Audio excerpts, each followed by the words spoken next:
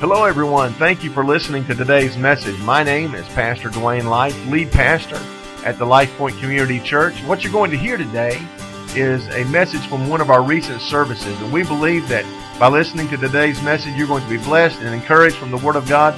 You're going to be strengthened, and we believe that God's going to speak to you in a very fresh, new, and real way through today's message. So thanks again for listening. Be blessed and encouraged, and we love you. God bless. Our imperfect family. Am I the only one that doesn't have a perfect family in the room? Stop pointing. We're going to spend the next several weeks, we started last week, talking about how can we get real about the health of our homes. Recognizing that none of us have a perfect family, that we all have our own set of issues and dysfunctions and problems and stuff that happens inside of our families. Regardless of your particular family dynamic, you may be, in a married with kids, married without kids, blended family, single again, want to be married again, never want to see another person of the opposite sex as long as I live. I don't know where you're at, but the truth is we're all in a family of some dynamic, and they're all imperfect. I want you to turn your attention to our text. It's Colossians chapter 3, verses 13 and 15. We'll be reading this each week. It says these words, "Make allowance for each other's faults and forgive anyone who offends you. Remember, the Lord forgave you, so you must forgive others." That's kind of where we landed last week. We talked about forgiveness. "Above all, clothe yourselves with love, which binds us all together in perfect harmony." I want you to pay particular attention to this next passage. Verse 15 says, "And let the peace that comes from Christ rule in your hearts. For as members of one body, you are all called to live in peace and always be thankful." I want to remind you this morning that there is no such thing as a perfect family. You might want to write that down. You might want to remember this Tuesday when life happens, that there's no such thing as a perfect family. Your family, my family, all of us have our own particular set of stuff going on. I do want to take just one more second and remind you of verse 15. Listen, let the peace that comes from Christ, rule in your hearts. For as members of one body, you are called to live in peace. I wonder if you could say, along with Dwayne, that there have been moments in my own home, there's been moments in my own life, in my own family, where peace was fleeting. Does that happen to you? No, just mean you, I guess, baby. Maybe if I use this word, have you ever experienced in your own family, in your own home, conflict? Again, please don't point. Regardless of your family dynamic, listen, conflict happens. Maybe you're relatively newly married. Conflict happens. Maybe you're not married yet. I'm going to tell you, when you walk down the aisle, on the way back down it, conflict happens. Conflict happens in every family. It's inevitable. You might want to write that down. Conflict is inevitable, really for three reasons. And let me stop just a minute and give you a little disclaimer. I don't expect a lot of amens this morning. But, amen. Thank you. I knew he was going to do that. Here's what my heart for you today is, and Matthew Robertson said it so well. What I want you to leave with today is not just inspiration. I want you to leave with information. I want you to leave with some tools to put in your toolbox, because some of you are going to have a conflict in the parking lot about where to eat lunch. I've been locking the building up, and there'll be a car. I'm like, what's going on? We just can't decide where we're going to go eat. So I want you to leave today with some information. And maybe you looked at the bulletin and you went, oh my gosh, we're going to be here till 3. I sent Tracy the bulletin outline, and she sent me a text message Friday morning. It doesn't fit. So I know that there's a lot of information. Listen, that's intentional because I want you to leave with some tools in your toolbox. I want you to leave with some tools to help you and your family manage conflict when it happens, not if it happens, because it's gonna. All right, here we go. So conflict is inevitable for 3 reasons. First of all, because we are all human beings. Human beings, we're frail. We're fragile. We're flawed. And the reason there's no perfect family is because it's full of human beings. The reason there's no perfect church is because you and I are parts of it. Conflict's going to happen because we are human beings. The second reason conflict is inevitable is because our world is broken. Turn on the news. Don't actually. It's depressing, right? Our world is broken. The system is broken. Our world's full of conflict. So there's going to be conflict in our families. Our world is full of sin. There'll be sin in our families. Our conflict is inevitable because we're human, because our world is broken. And maybe most importantly, conflict is inevitable because we have an enemy. I want you to understand this, and I'm going to say this. You guys know me. I want you to leave. I like to speak positively, and I'm just going to tell you, the enemy would love to kill your family, regardless of what your dynamic is. The enemy would love to break up your marriage. The enemy would love to halt the process of you meeting that perfect mate. Well, perfect for you, mate. I got the last perfect one. Just going to let that settle. A little deposit in the bank of love right there. Hey, you make enough deposit, sooner or later you get a withdrawal, if you know what I'm talking about.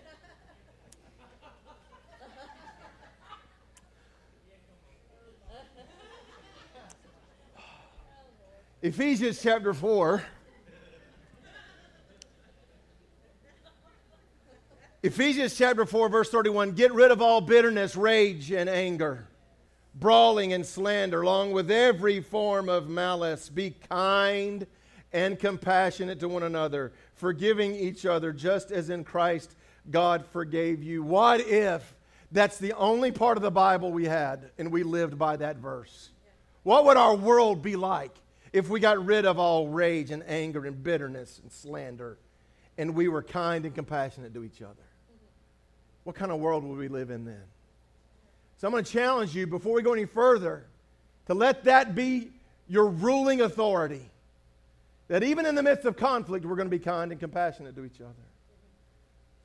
Last night, we had our Married Night Live event, and many of you guys were there, and it was funny because one of the things we were talking about is how when we communicate with our spouses, we need to try not to raise our voice.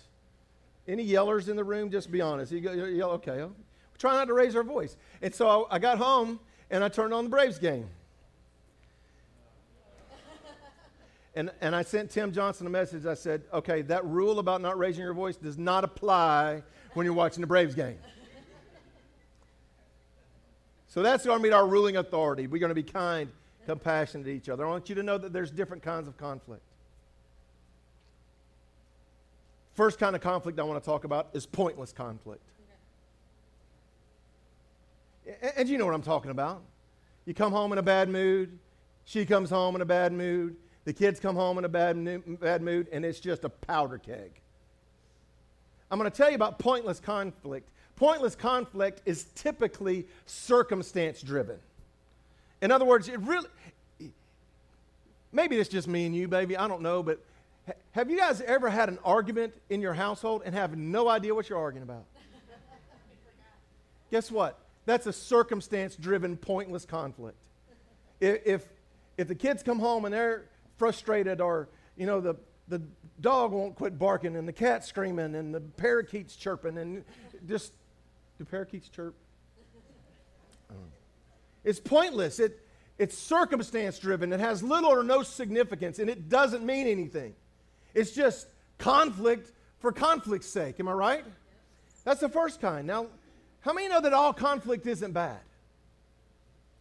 You're looking at me funny.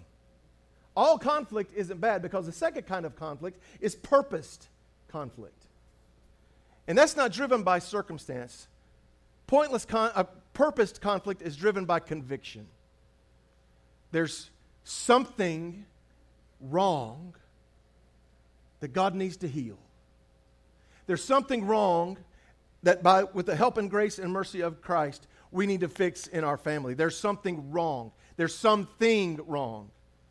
It's driven by conviction. I'll give you an example. Those of you that have been coming to Marion Alive for some time, this will not be a new example for you.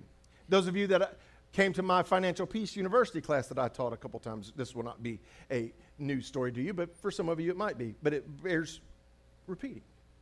Up until we moved here to Loganville, when we moved back to Loganville, my wife took care of the finances in our home, because she's much better at it than I am, because her post-high school education was all in accounting. So she knew how to balance ledgers and do numbers, and I'm not great at that. Well, I come home one night, not too long after we moved back, and she's sitting on the floor in our living room, in front of the couch, bawling. And there's bank statements and bills surrounding her, and she's crying. And I'm like, baby, what's wrong? Are we bankrupt? What's going on? And she's like, I can't get the bank statement to balance. This was back when people actually balanced bank statements. And so I'm panicking, and I said, how far off are you? And I'm thinking, we are hundreds of dollars in the hole. And she said, 17 cents.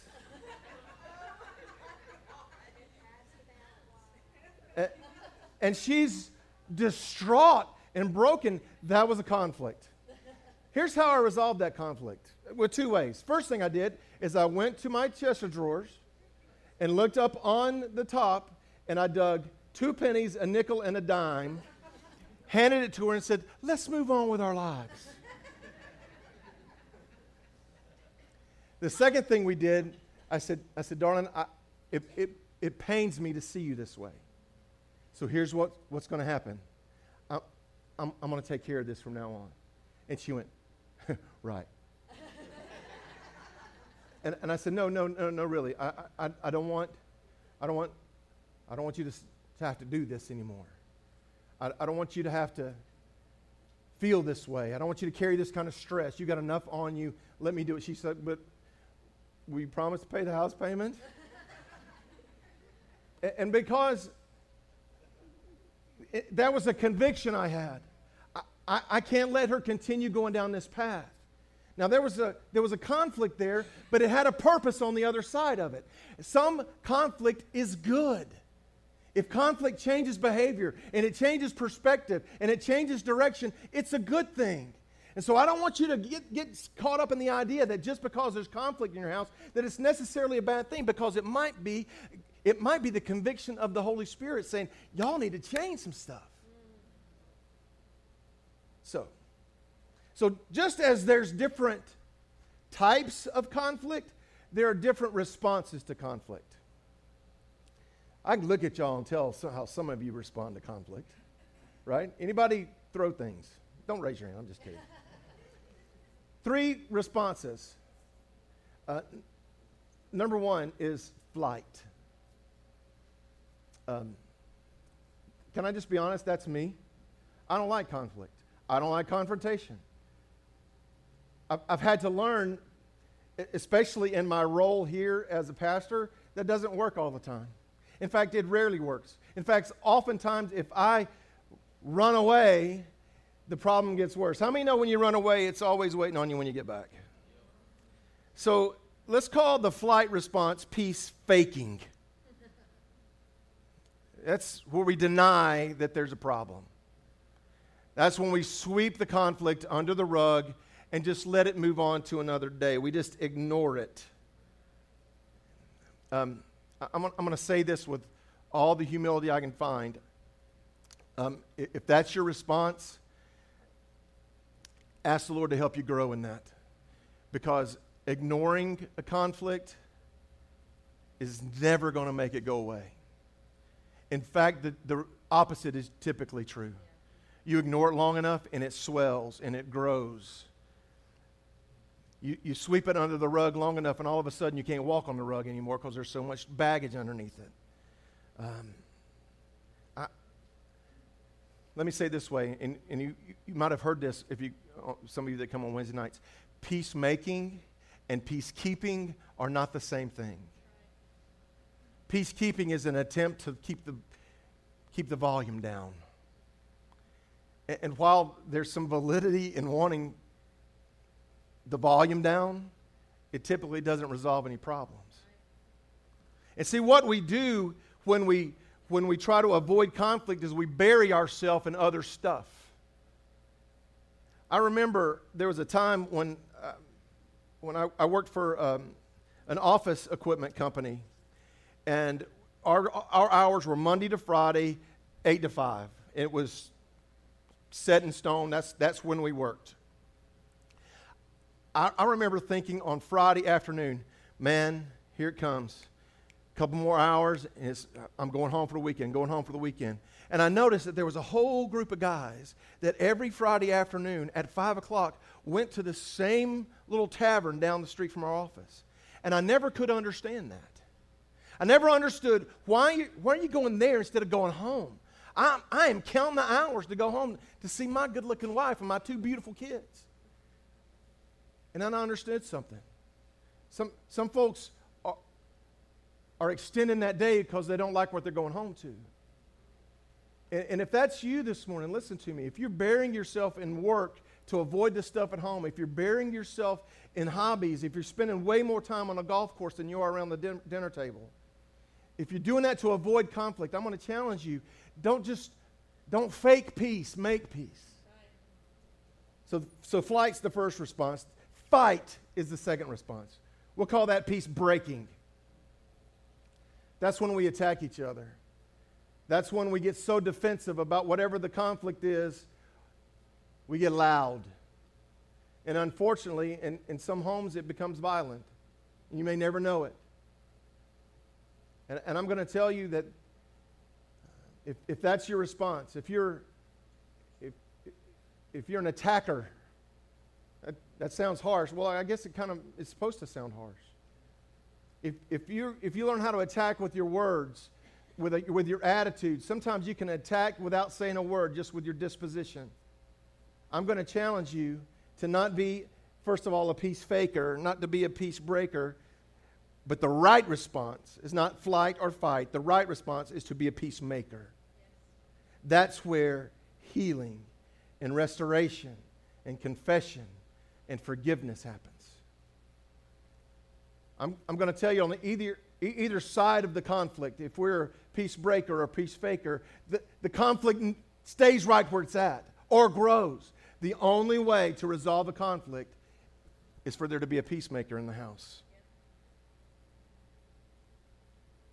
So here's what we have to do. We have to define the conflict. I asked you if you've ever had a conflict with somebody in your household and had no idea what the conflict was about, and everybody nodded their heads. Why does that happen? How is that even possible? It's possible because we bring a lot of trash from outside the home into the home, right? So here's the first thing we're going to ask. As we try to define the conflict, we're going to ask this question. Who's involved? Let me tell you what that means. Has this ever happened in your home? Somebody comes home, mom, dad, kid, grandma, uncle, aunt, whoever, walks in the house, and because there was a conflict they had with somebody else, there's now a conflict in your home. Or let's talk about children. Have you ever had a conflict with one of your children and all of a sudden you're arguing with your spouse? Why is that? It's because we haven't stopped long enough to go, who's really involved in this process? Who's involved in this conflict? Maybe I'll say it like this. I don't need to let a conflict I'm having with one person create one with somebody else. So a good thing to do is stop and say, all right, who's really involved in this conflict? Is it me and you, or is it you and somebody else? And oftentimes it may be somebody that's not even in the room. So that's the first thing we're going to ask is who's involved. And oh, by the way, I'm not telling you that it's not okay to involve somebody else in the conflict. All right? Because sometimes there needs to be help. You need to have a mediator. You need to have somebody that loves both of you that can help you resolve a conflict. That's okay. It's not okay to involve somebody to vent or to gain an advantage. So can I just say it like this? Don't gripe about your husband on Facebook. Don't gripe about your wife. Don't gripe about your kids in a public forum. I can think of almost nothing more damaging than throwing your business for all the world to see. Now listen, I'm not telling you to be secretive. I'm telling you that keep conflict where conflict belongs. It don't belong on Facebook. It don't belong on Instagram. Look how mad my wife is. It doesn't work. I'm just telling you. So the first question I'm going to ask is, who's involved? How many of you know when you involve the wrong people, conflict starts a spider web? It just goes on and on and on and on. Who's involved? Who's involved? Look at somebody and say, who's involved?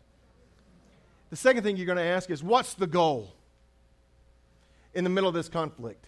And I'm going to tell you, and I told them this last night, I'm a competitive person. I like to win. I like to win. It doesn't matter what the game is. I want to win. Do I have any kindred spirits in the room? Yes, a couple of you. I like to win. But who wins that? Who wins at conflict in your house? Nobody. Those pointless conflicts we talked about earlier, most of the time that's the goal, to win.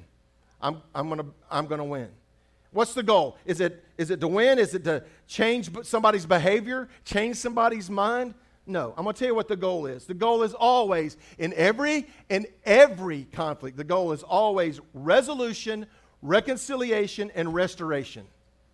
Resolution. Let's get it fixed. Reconciliation. That's where confession and forgiveness comes in. And oh, by the way, and this, we don't have time to camp out here, but confession and forgiveness that aren't genuine might as well be kept. Don't confess to something just because you're trying to hurry the process along. Don't confess to something just because you don't want to deal with the issue. That's a peace faker.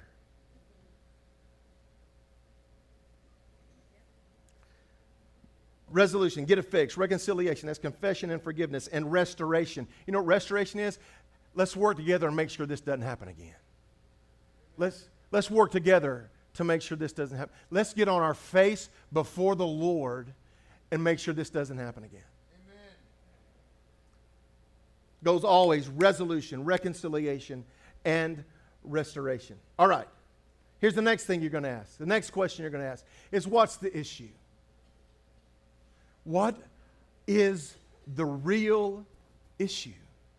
What are we really arguing about? What does this conflict really entail? It's so easy. It's so easy to let the circumstances of our life. It's so easy, let me say it this way.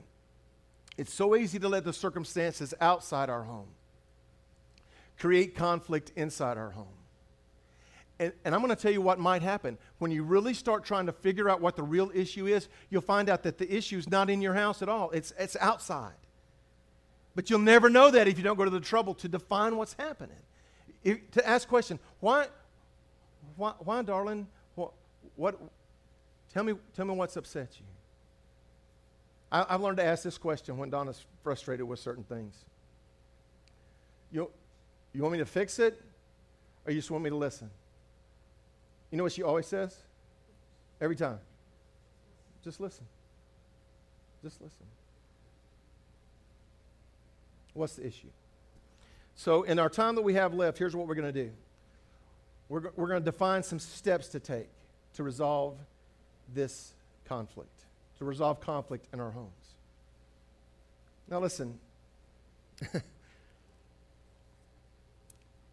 I'm not an expert in marriage and family dynamics. I'm not. I have been married 33 years. I did raise two very strong-willed young men who married incredibly strong-willed young women. I'll never forget the first time we were all in a room together. And I thought, this is going to be nice and quiet. And we're going to sit around the table and we're going to play a card game. And it's going to be so peaceful and Norman Rockwell-ish. I was incorrect.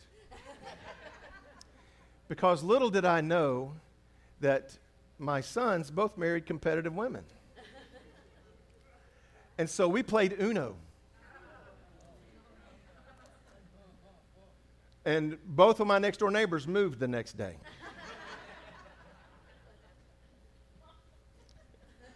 So I'm not an expert. But I'm going to tell you something, and I don't mean this. You can't stay married 33 years and not figure out how to resolve conflict. How about 60, Bill and Connie? They need to be up here teaching this lesson. 50. Larry, Bonnie, you guys 50 yet? 47. Brenda and Zach, 50 years. They've never had a conflict in 50 years.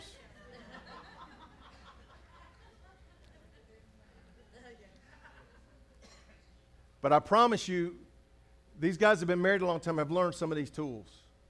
And if Kathy and John, how long you guys been married? 47. You laugh at conflict. Well. All right, here we go. Here's some steps to resolve conflict. Number one, check your perspective. Whoa. Did I say check her perspective? Check your perspective. In other words, am I approaching this as a peace faker, a peace breaker, or a peacemaker? In other words, Jesus would probably said it like this: get the log out of your own eye before you try to fix somebody else's deal. Right? Check my perspective. And then maybe I can look at her perspective. Because, fellas, I want to tell you something. And if you've been married more than a little while, you probably figured this out. But perception is reality. Okay, let me say it like this.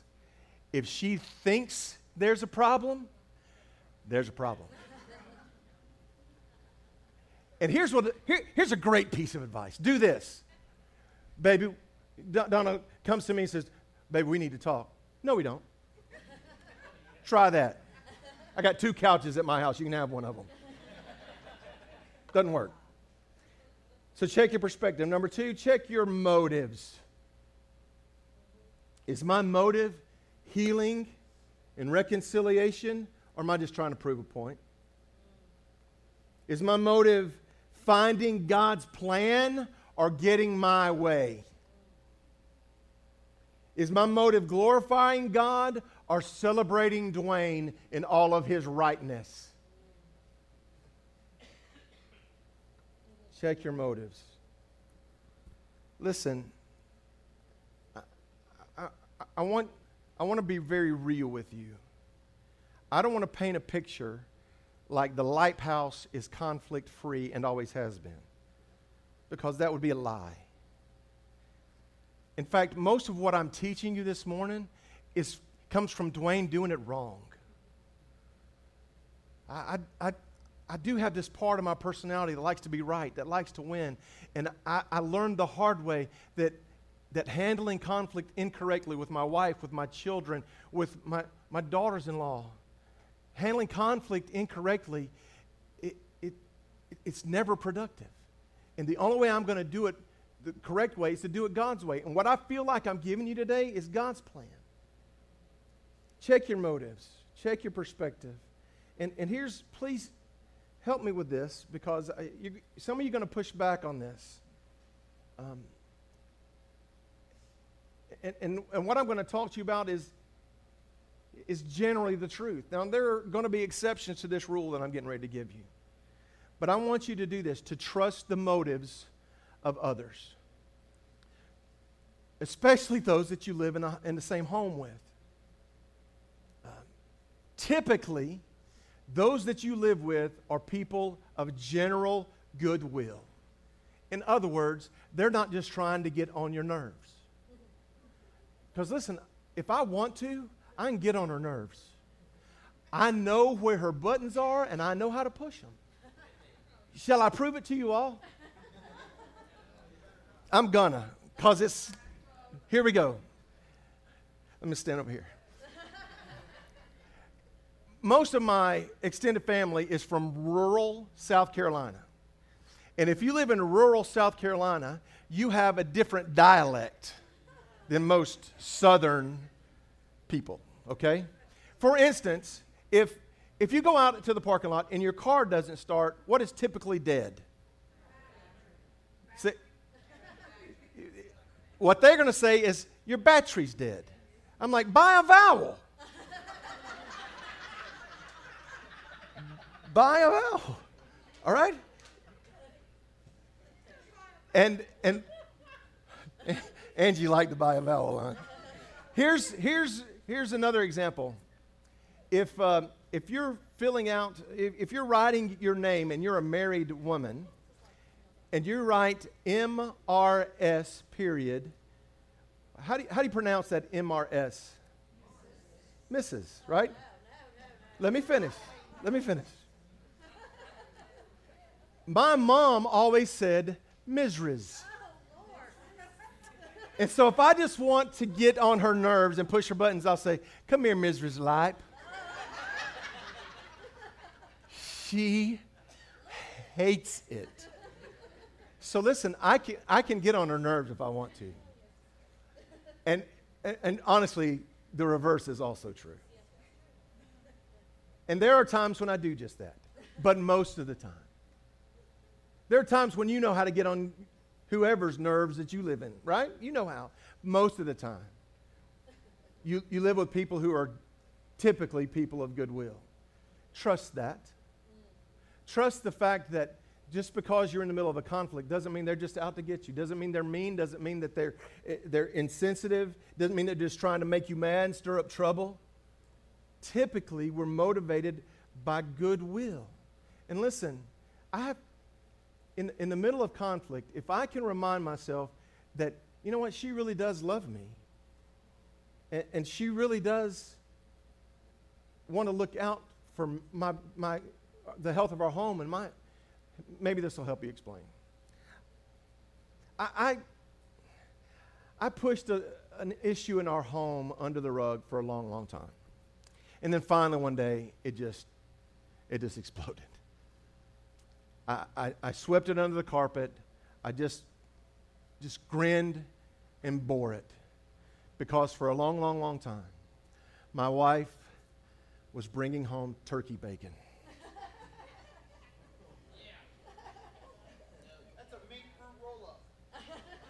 And finally, one Saturday morning at our family breakfast, I'd had enough. I could no longer take the turkey bacon fiasco. Because you can call it whatever you want to, but that ain't bacon. Can I get a witness from somebody? And I said, baby, I love you. Never bring that in the house again. It's awful. And she went, it's just as good as regular bacon. I said, get out of my house. You have to leave. No, you cannot say those words. It's not the same. It's not the same. Now, was she bringing that bacon in my house to just tick me off? No. You know what she thought she was doing? She was trying to extend my life. But the truth is, I don't want to live without bacon. But her motives were in the right place, right? She's not just doing it because she's trying to deprive me of the goodness that is real bacon. She's trying to look out for me. You know why? Because typically we're people of general goodwill. We're not just trying to irritate each other. We're human beings who are flawed. We're human beings who are frail and fragile, and we make mistakes. But listen, does it not change your perspective when somebody does something that's an offense, but they do it with the right motive? Yes. All right. Let's go on. the next little step I want you to take is to focus on today's conflict. Garth Brooks.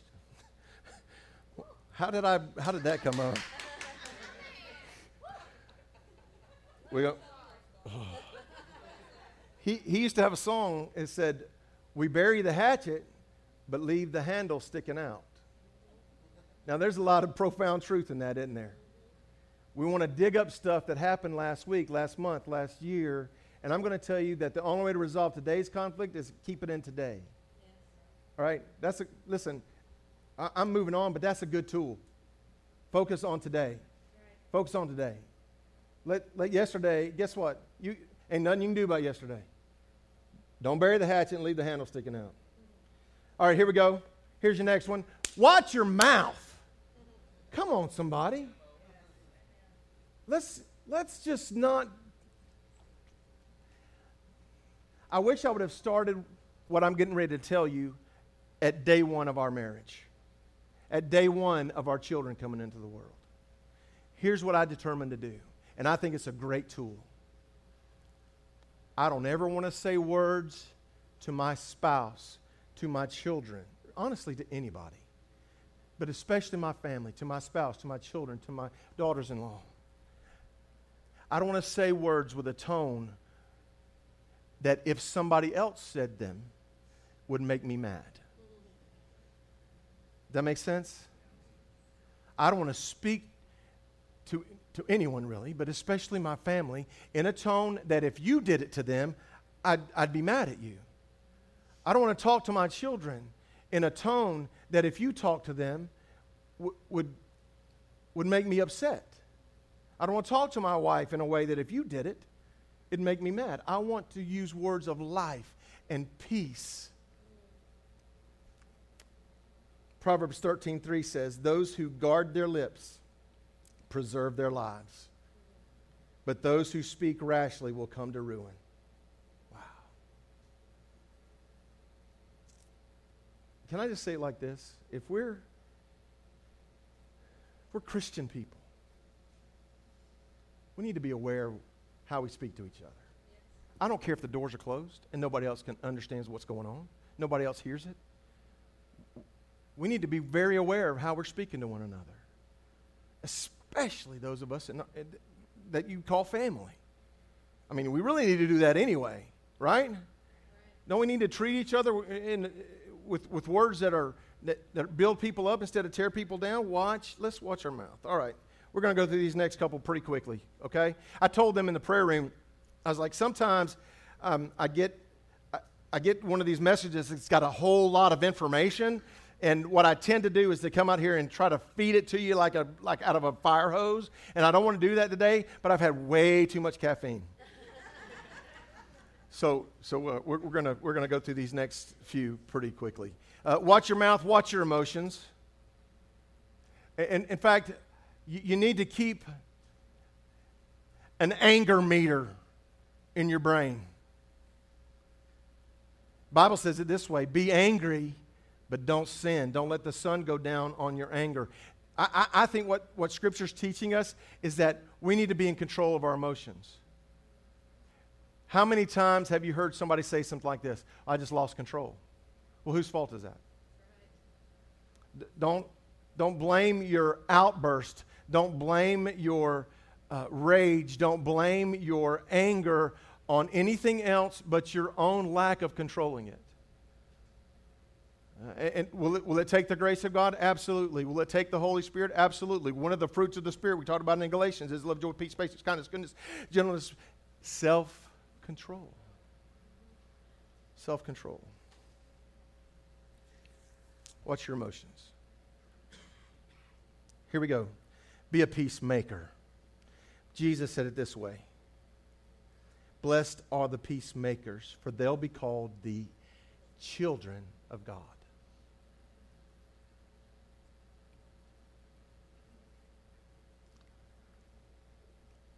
I want to make sure you understand, when I say the word peacemaker, peacemaker doesn't mean you're a doormat. Doesn't mean that you have to not stick to your guns about something that you have a conviction about. it means that your goal is for you and your family to live, like we read, with the peace of Christ. And listen, all right, let me see married people. Married people. That role may change day to day. See, I might be the peacemaker today, and it might be her tomorrow. But there needs to be a peacemaker. What happens is, when it gets bad, is when neither one of us decide we're going to be a peacemaker. Right? Then there's trouble. Right? Be a peacemaker. If your goal is peace, it'll dictate your response, and it'll keep your emotions in check. That's your goal, peacemaker. And lastly, not lastly, but the last little step here we're going to talk about is to seek. If you can't reconcile, if you can't resolve the conflict, the worst thing you can do is to just ignore it and walk away. Now, I'm not saying that there's not a time for that, to say, all right, we're not getting anywhere, let's come back to this tomorrow. I don't recommend it, but I can. There's some validity there. Just don't let tomorrow become a week and a month and years, and all of a sudden there's this big pile of resentment in your soul for your spouse or your children.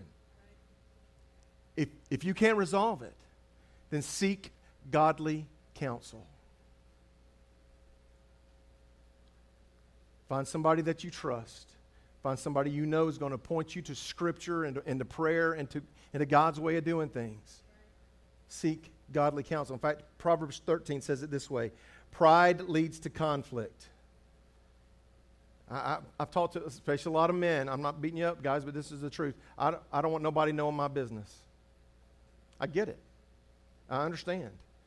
Pride leads to conflict. Those who take advice are wise. Find somebody that you trust, somebody that can point you to God's way to do a thing. And the last thing we're going to talk about today, and honestly, this is the most important thing I'm going to talk about today. None of these other tools, all of these other tools, pale in comparison to the power of this last tool that I'm going to give you. Never underestimate the power of prayer.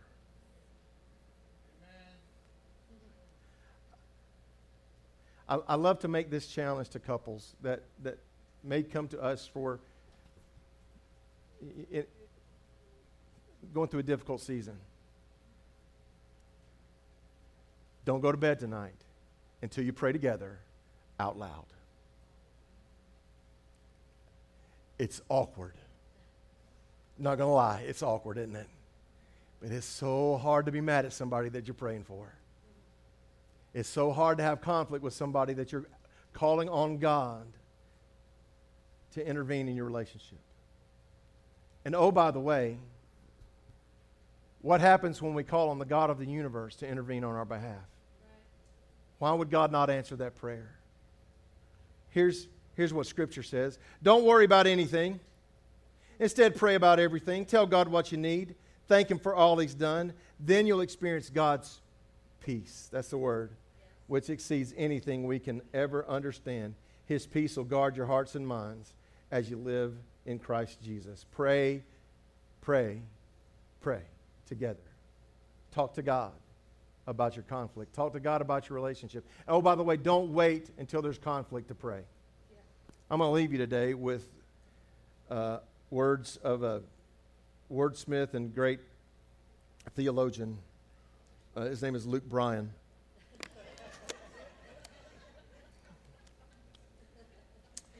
He said, time is tight and money's short. River's up and the weatherman, he's calling for another storm. Pressure's on, the margin's thin. Got to figure out a fix for this awful fix I'm in. Oh, Mama, what am I going to do? She said, child, there's only one thing you can do. Don't worry about nothing. Let it go. See what tomorrow brings. Don't worry about nothing. Pray about everything. Pray about everything. Prayer in a moment can change what years of conflict won't. So there's conflict in your home. Before you do any of these other steps I've talked about, hold hands with your spouse. Hold hands with your children.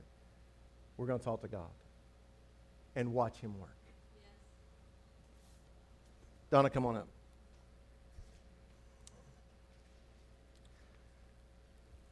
the ultimate goal, if our passage of Scripture is correct, and I believe it is, the ultimate goal is peace. And I want you to hear this. You'll never have peace with others. You'll never have peace with your spouse. You'll never have peace with your children, with your parents, until you have peace with yourself. So nobody's looking around. Your heads are bowed, eyes are closed. I firmly believe that you'll never have peace with yourself until you have peace with God.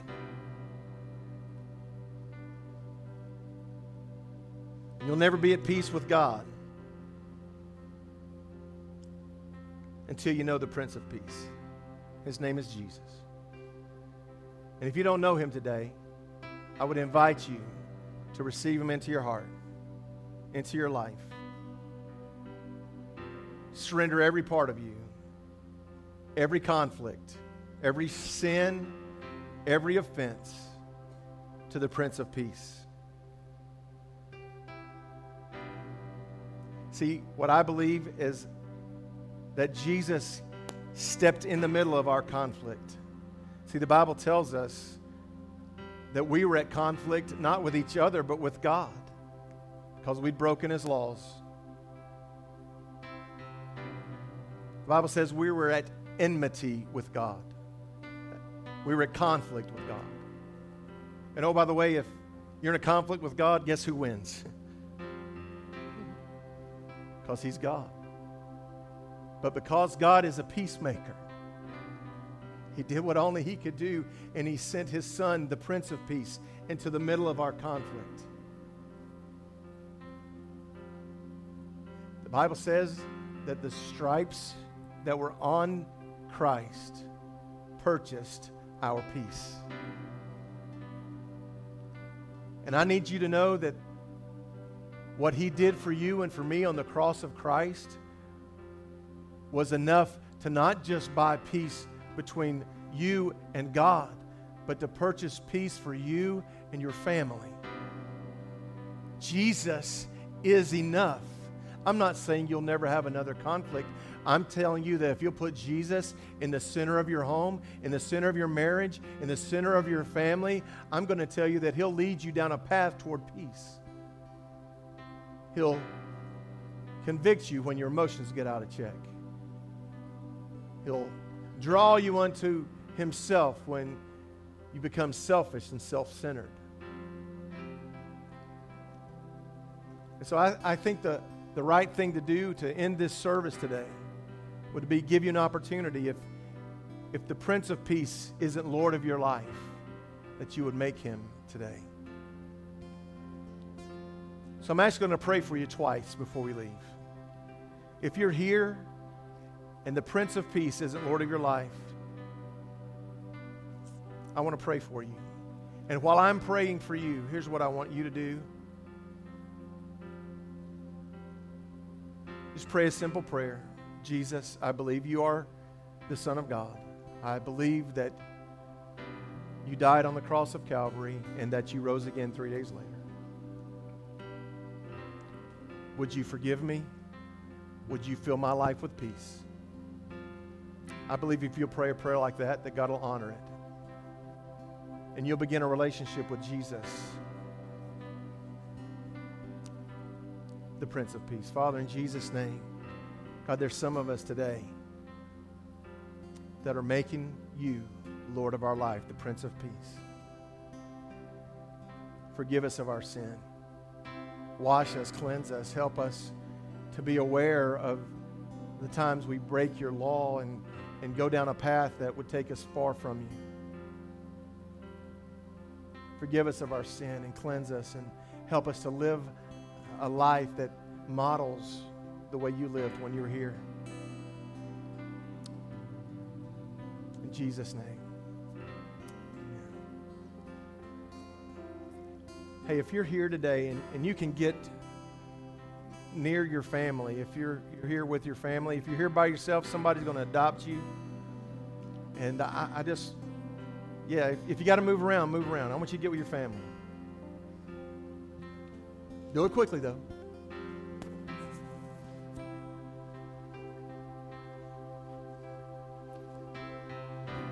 That's all right.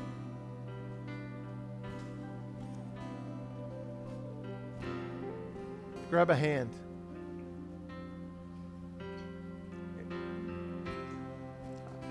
I just felt compelled to pray for families this morning. Father, in Jesus' name, we are broken people in a broken world. But God, thank you that you're in the center of our homes. So God, I pray for every conflict. I pray for every struggle. I pray, God, that everything in our homes that doesn't look like you, God, you would redeem. And God, you'd help us become a people who are actively pursuing you and your purpose and plan for our lives and for our family. God, I pray that your blessings just surround every family. Would it just cover, your grace and mercy would cover every family. And God, I just pray that as humbly as I know how, God, that you would do a great work in every family represented here today. In Jesus' name. In Jesus' name. Here's what I want you to do. I want you to give somebody in your family a big hug.